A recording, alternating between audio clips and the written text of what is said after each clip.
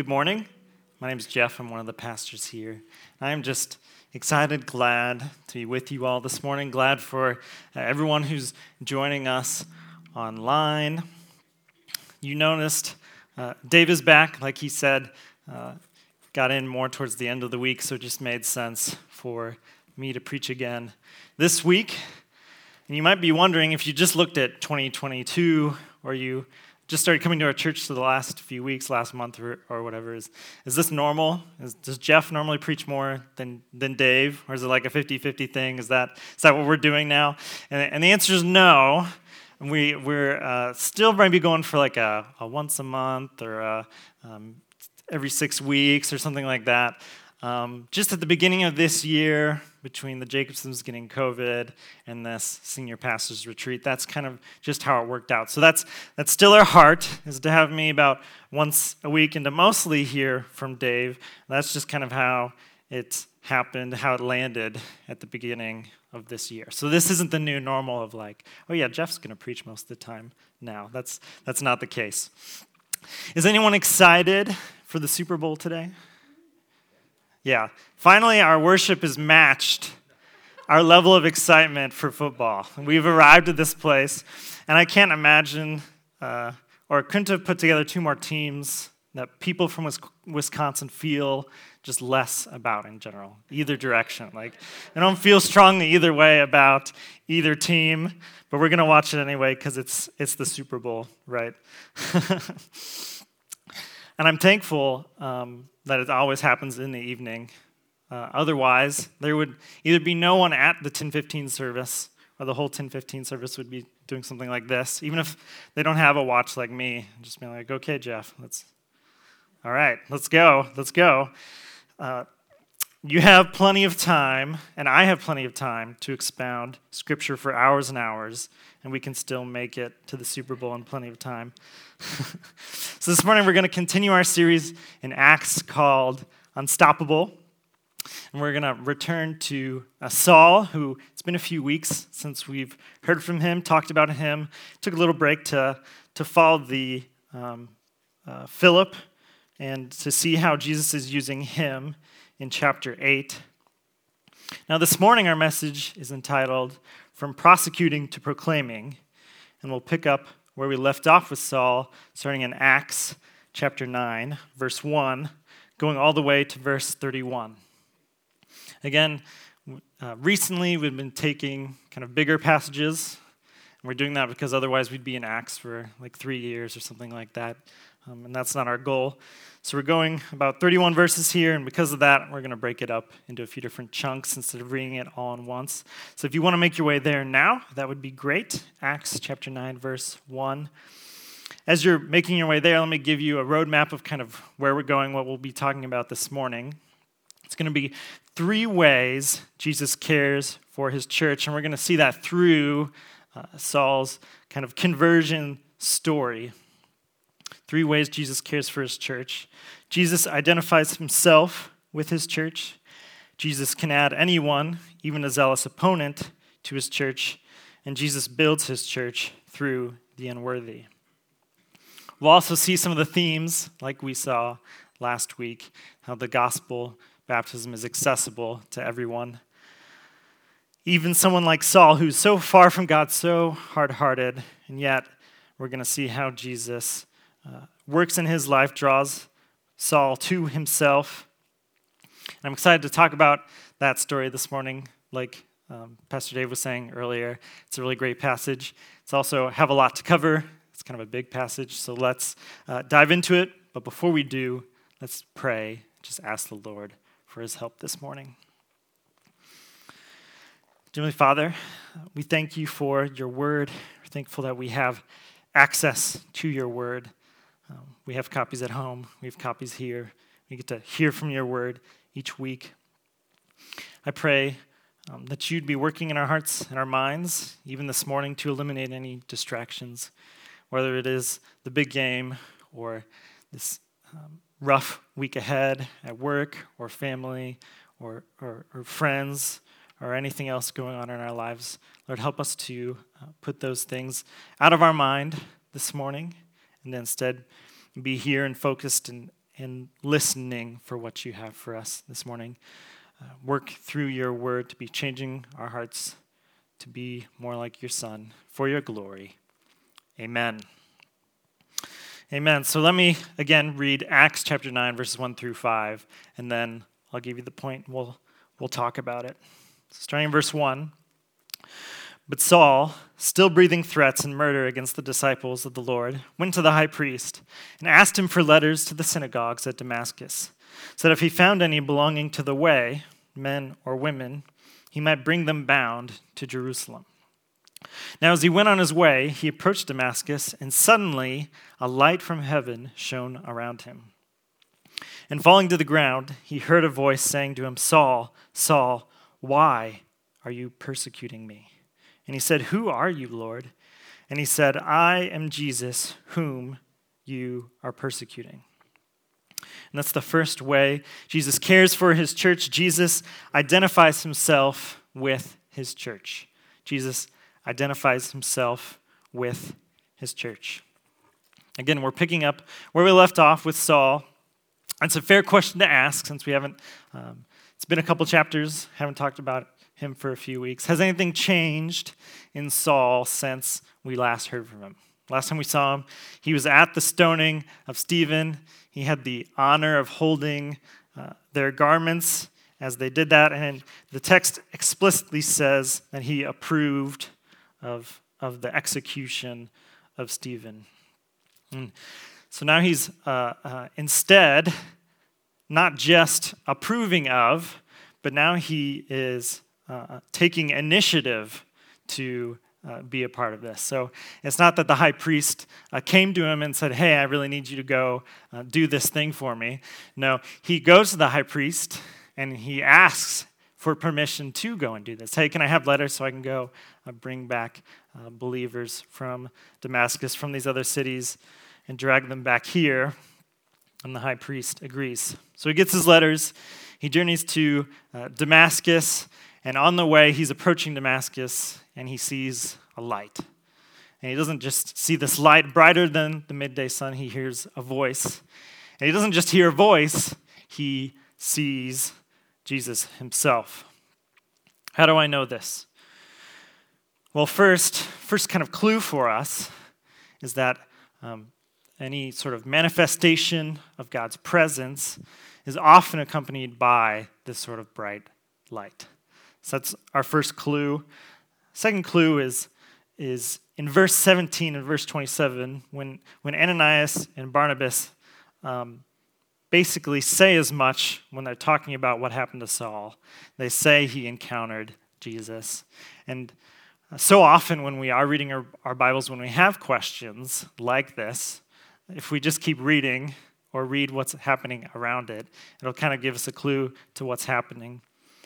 And then later in Acts 22, verse 14, and Acts 26, verse 16, Paul's kind of recounting what happened to him at this point, and he says explicitly that he saw the resurrected, glorified Jesus. But at this point, he doesn't know who it is yet that's appeared to him, so he asks the obvious question, who are you? And Jesus replies, he says, I'm Jesus.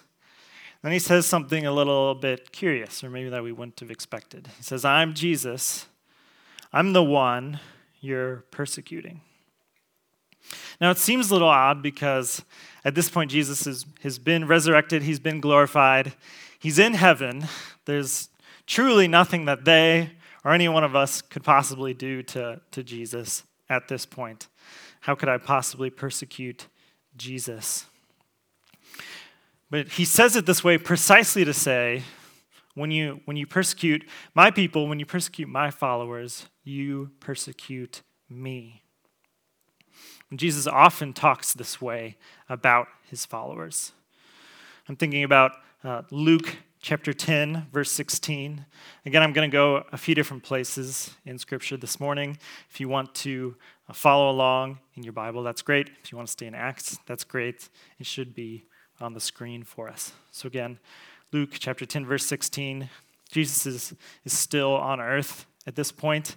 He's sending out the 72 disciples to preach about the kingdom of heaven being near.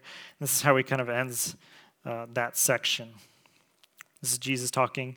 The one who hears you hears me, and the one who rejects you rejects me, and the one who rejects me rejects him who sent me.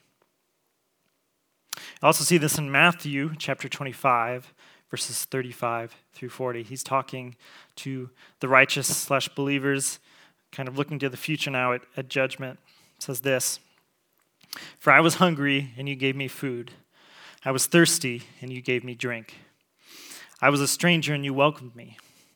I was naked, and you clothed me. I was sick, and you visited me. I was in prison, and you came to me." Then the righteous will answer him, saying, "Lord, when did we see you hungry and feed you, or thirsty and give you drink?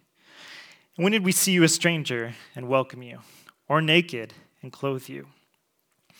And when did we see you sick or in prison and visit you?"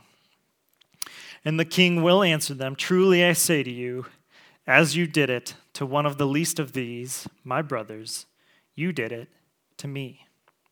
When you fed, when you comforted, when you helped one of your brothers and sisters in Christ, you helped Christ." There's an identity there. There's an equating there. And let's stop for a minute and think about what that means for us. It's like, okay, Jeff, I see what you're saying. Jesus is kind of identifying himself with his people. What does that mean for us? Well, think about the people in your life that you identify with that closely, that you think this way about those people. Now, maybe it should be more people for me, but when I think about it in my life, it's really my wife and my daughter, where if someone does something for them, if someone hurts them, I feel like they did it for me. I feel like they hurt me. And this is one of the ways we get to imagine the Father's, Jesus', the Holy Spirit's love for us. This love I have for my wife, this love I have for my child, is a picture of the love Jesus is displaying for us, his church, his followers. That anything that happens to us, it feels like he is taking that too. It feels like it's happening to him. And so when we end our service, so at the very end of the service, Dave's going to come up and say a couple things. And we always end our service with, "You are loved," right? And Dave, when he does that, is not just saying that himself, Dave, loves you guys, even though he does.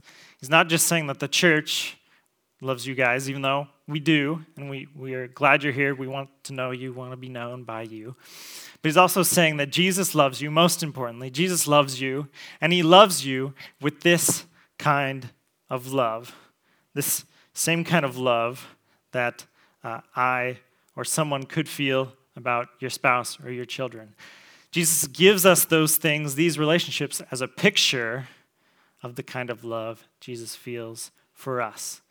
So even though Jesus isn't sitting here, like in the front row, I imagine that's where he would sit if he came to church, telling us he loves us, he gives us ways in creation and in our relationships to imagine that love. That's one way to do it. Of course, there are other ways to experience Jesus' love, right? We read about it. We read about the things that Jesus has done for us. We read about how he's died for us on the cross. We have personal experiences in our own lives about what Jesus has done for us. And if Jesus loves his church this way, if Jesus loves his followers this way, what does that say about how we should think about, serve, and love our brothers and sisters in Christ? So if Jesus thinks about the church this way and loves the church this way, how should we love the church? I think if I asked everyone in this room, do you love Jesus? You would all be like, yes. Like, I love him so much. He died for me. He died for the forgiveness of my sins. I would do anything for him. But the truth of the matter is, Jesus doesn't need anything from you. He's totally self-sufficient within himself. He has absolutely everything he needs. He doesn't want for anything, and everything we have is from him anyway. So what do we do with this desire? Well, think about what Jesus is saying here in Acts when he tells Saul, when you do this to my followers, you do this to me. More explicitly in Matthew, when you served my brothers and sisters in Christ, in this way you serve me. And so when you serve us, when you serve the church, even if you're just greeting, even if you're making coffee, that probably makes you like a Sunday morning celebrity if you make the coffee. If you're making coffee, if you're downstairs teaching our children about Jesus, you are not just serving us, but you're serving Christ.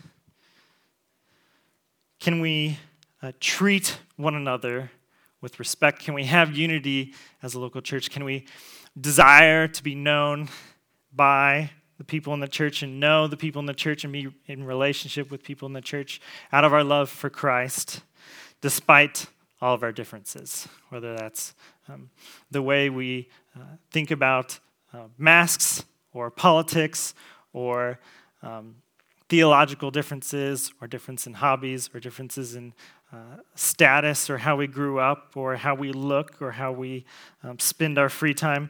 Despite differences in all of these ways, can our commonality in love for Christ and out of our love for Christ engage with one another in kind of this service and how we think and love one another?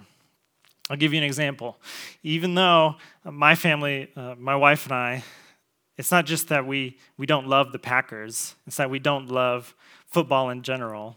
Can you still love our family despite our lack of love for the Packers in Wisconsin?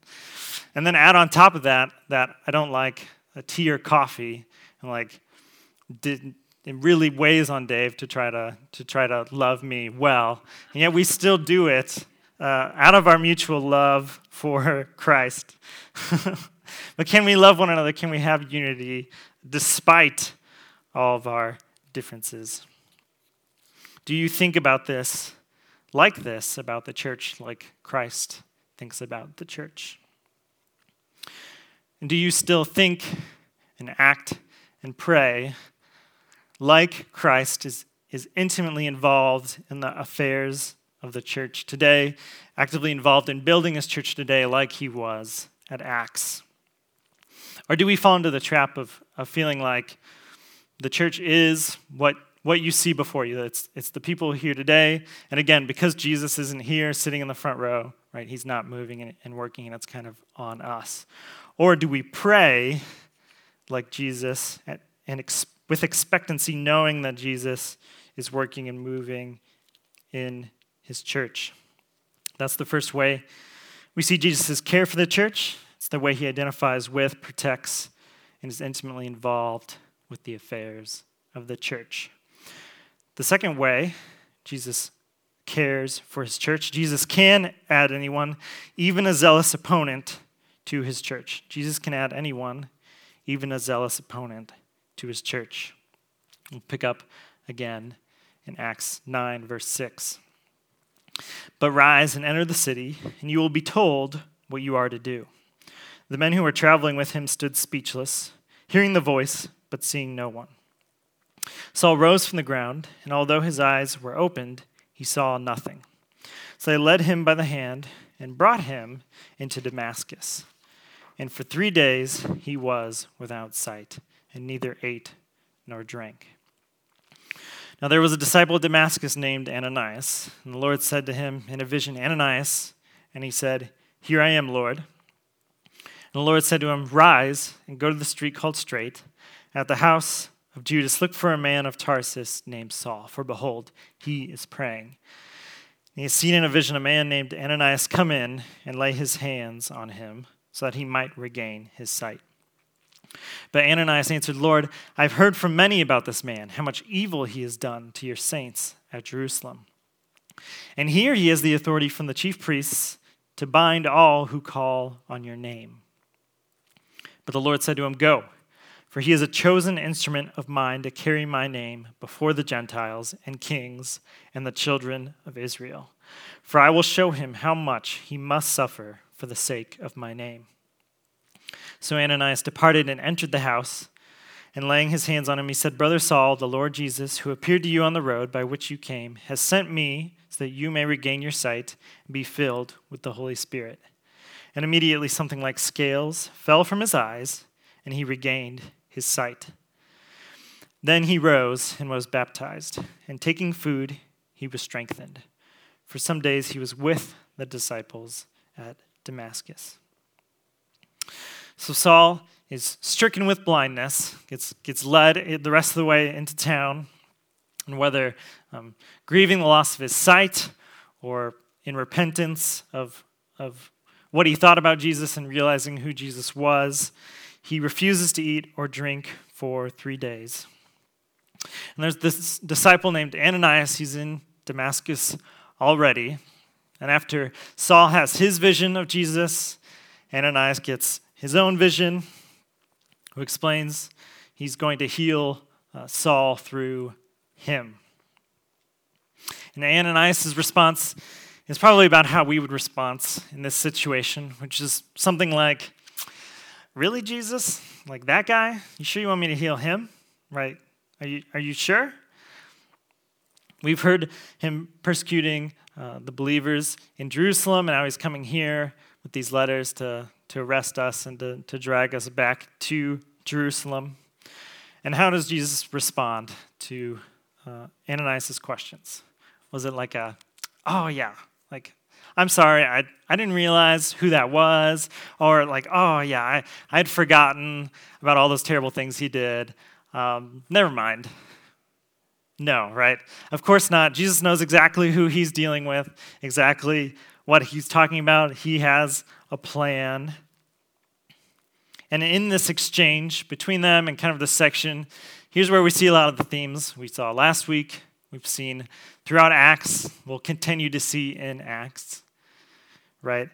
The gospel is accessible to everyone. Last week it was the Ethiopian eunuch, this foreigner, who's not one of God's chosen people, and yet he is able to come to Christ and accept the gospel and be baptized. And we saw Jesus relentlessly pursue the Ethiopian eunuch through working his life, drawing him, the Ethiopian eunuch, to himself. He's sending Philip to minister to him and share the gospel. And now we see that someone who's so against Christians, he is persecuting Christians, he's after Christians, is coming to know Christ. Christ is sending Ananias to minister to him, to heal him, to share the gospel with him. Either that or Saul already knew the gospel. We know this because once Ananias comes and talks with him, heals him, it says Saul received the Holy Spirit and was baptized. And those things only happen when you accept Christ as your Lord and Savior. And the big point is that Jesus and the gospel can reach anyone. No one is too far gone. No one has hardened their heart so much, has so against the Lord, so opposed to him, so against him that they can't be saved. I mean, look at Saul, right? Again, approved of Stephen's death, was so zealous to persecute Christians that he's taking the initiative to go to the high priest, say, hey, I need to go round these people up and bring them back here, presumably to be on trial like Stephen was. He thought he was on a mission from God to eradicate heresy, and yet all it took was one encounter with Jesus to totally change his world, totally change his thinking, totally change his beliefs, and make him acknowledge that he was wrong. And Jesus is still encountering, still changing hearts, still drawing people totally opposed to him today. If you've never heard the story of Rosaria Butterfield, I would encourage you to look her up. It's just an amazing example of this, of God's working and drawing people to him. She is authored several books since then and has some good resources on ministering to the LGBTQ plus community and hospitality and what that looks like.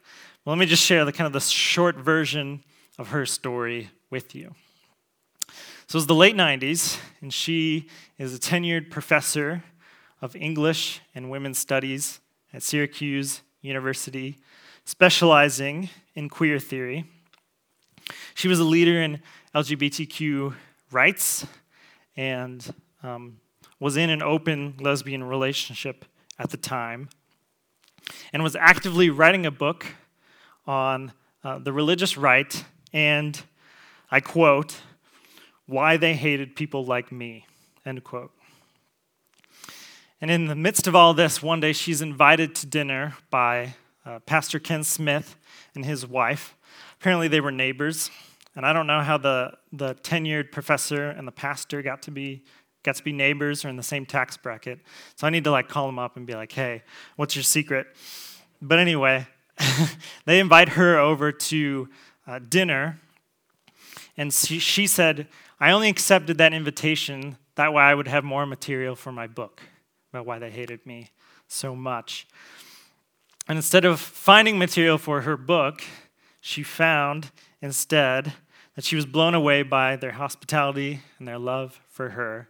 She ended up coming back for dinner over and over again, and ultimately started asking questions about the Bible and about Jesus. Long story short, she ends up coming to Christ through their ministry to her and having her over to their house.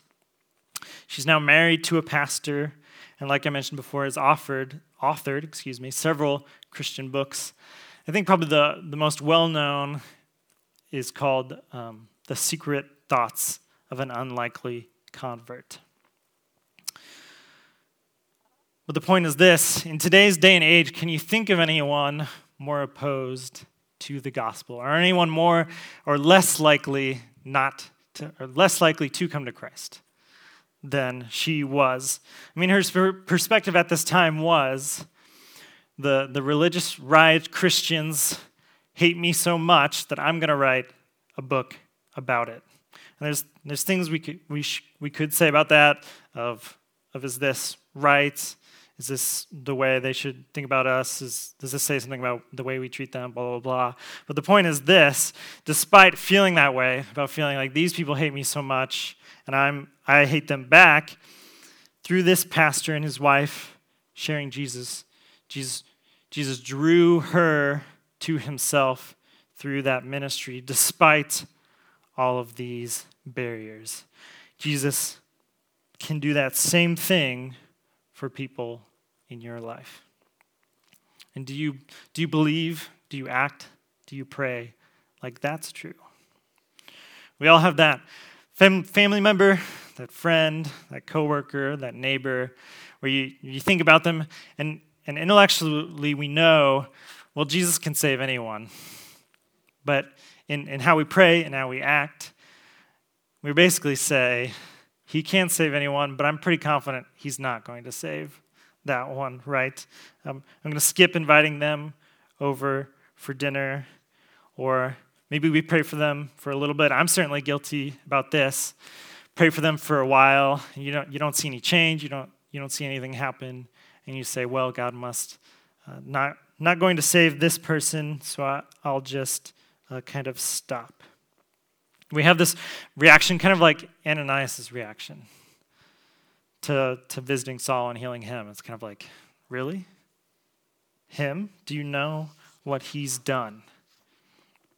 But God can move and work in that person in your life who seems so far from him, so hardened their heart against him, just like he worked in Saul's life, just like he worked in Rosaria's. That's the second way Jesus cares for his church. He doesn't just bring in those people we'd expect to come to Christ. All have access to accept Christ, and sometimes he draws and he works through those people that we'd least expect.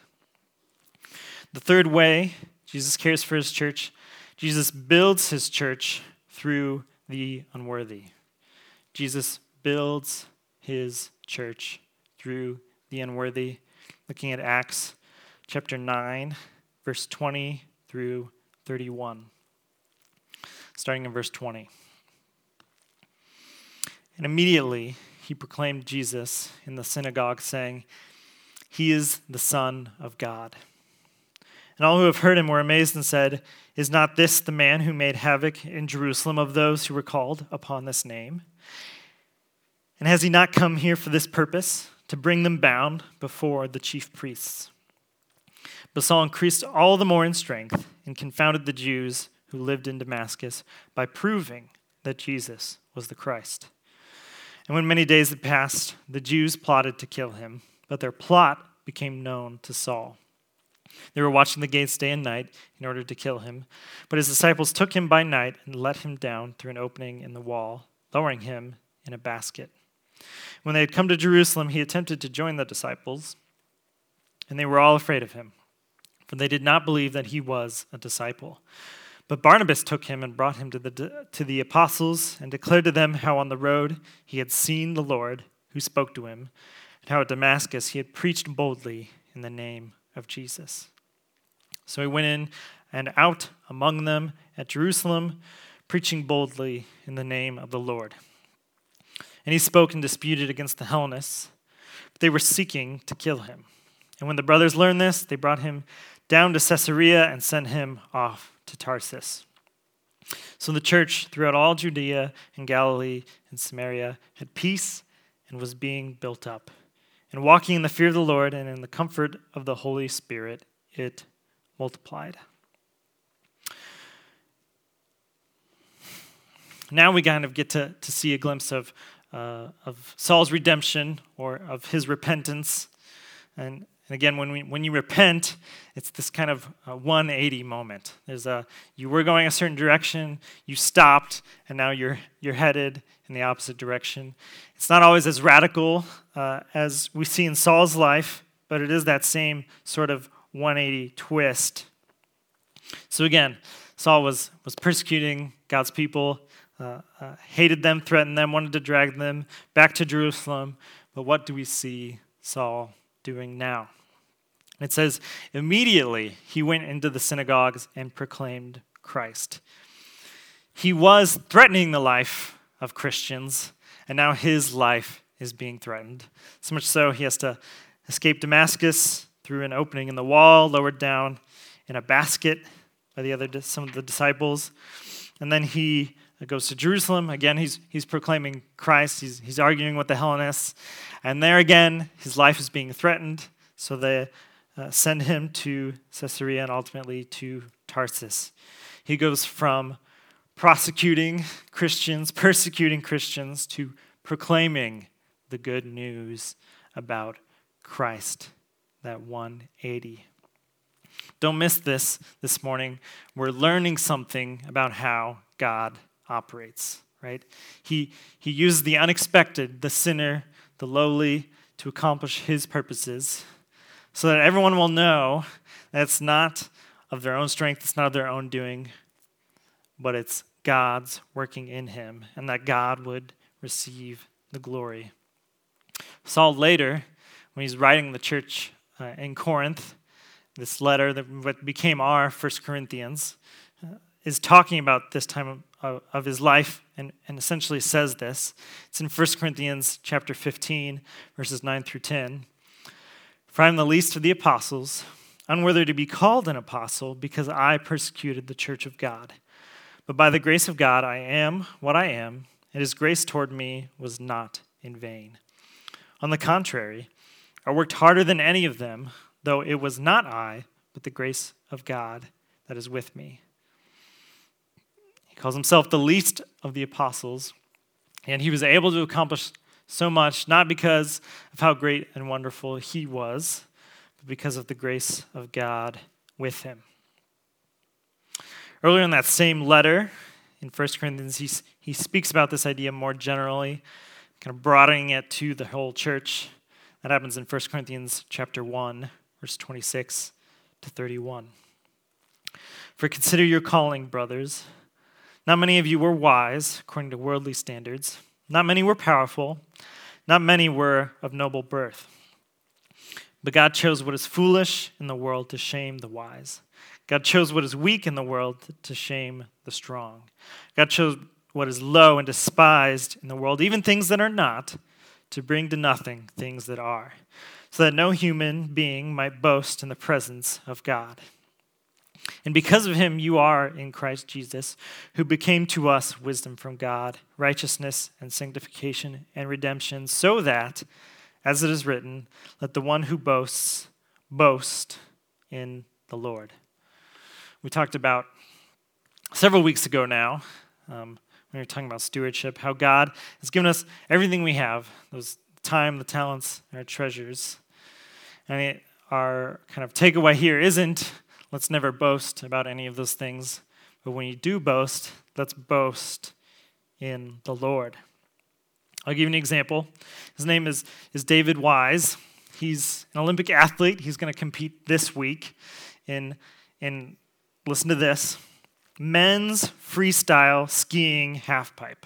So if you knew that was an event already, I'm impressed.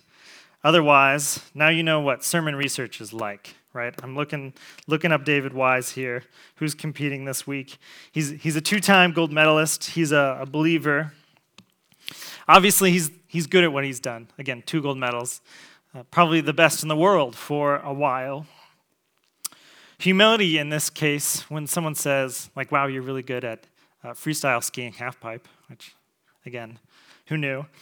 When someone says, "Wow, you're really good at that," humility in this case does not look like, oh, shucks, like, I'm not that great, right? Which is kind of the Midwest nice way of doing it. We've all kind of been there, done that. That wouldn't work for him, right? Yes, that's not true. Like, objectively, you're the best in the world at this thing.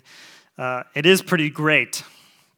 But I loved what he said in his blog a few years back. Again, sermon research, got to read this guy's blog. I loved what he said in his blog and how he humbly bragged about his God.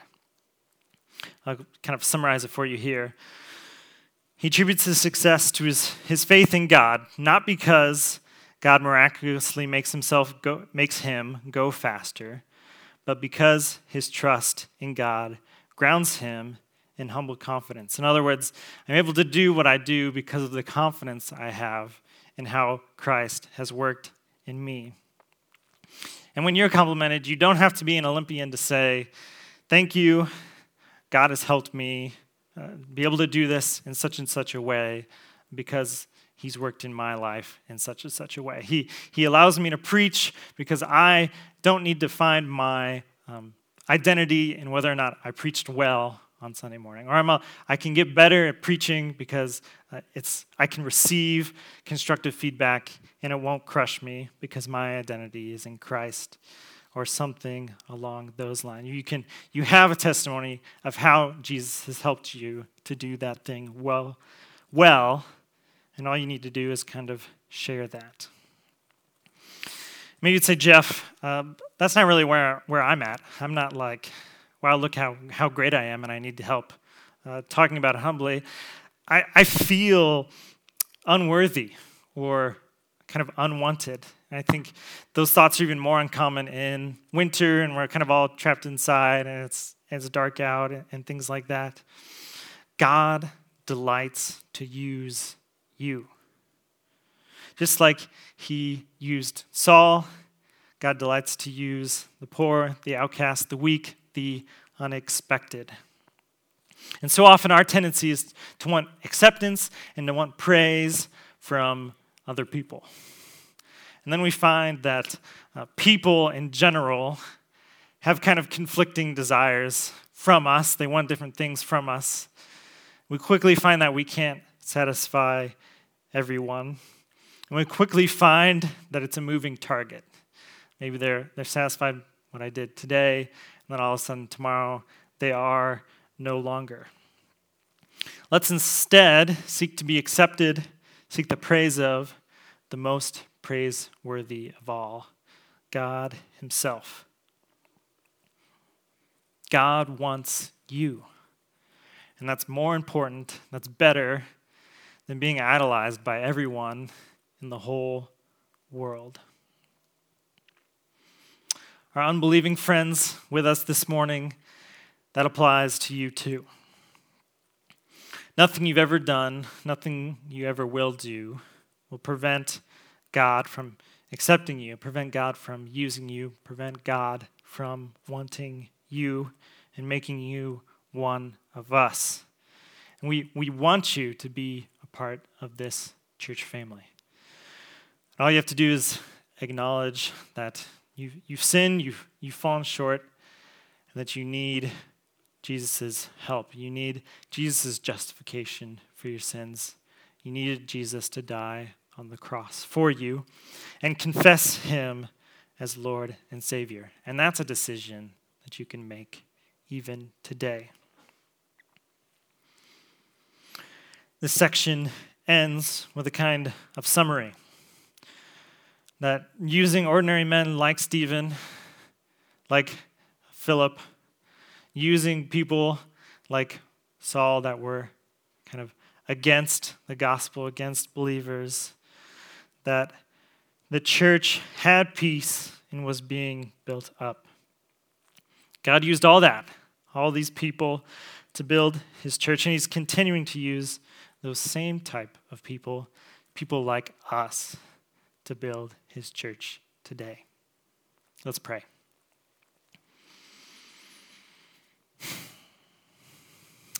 Father, thank you for taking people like us, people that are unworthy, people like Saul, who we didn't run towards you, we ran away from you, and yet you pursued us.